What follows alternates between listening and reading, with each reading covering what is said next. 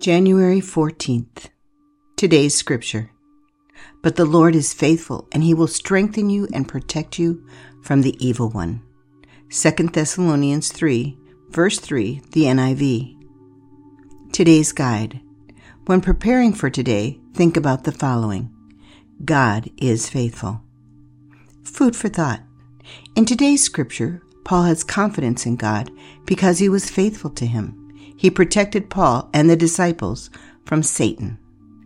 God shows that same faithfulness to us. Where can you see God's faithfulness and protection in your life? Gratitude. List 3 to 5 things you are grateful for in God's faithfulness. Today's prayer.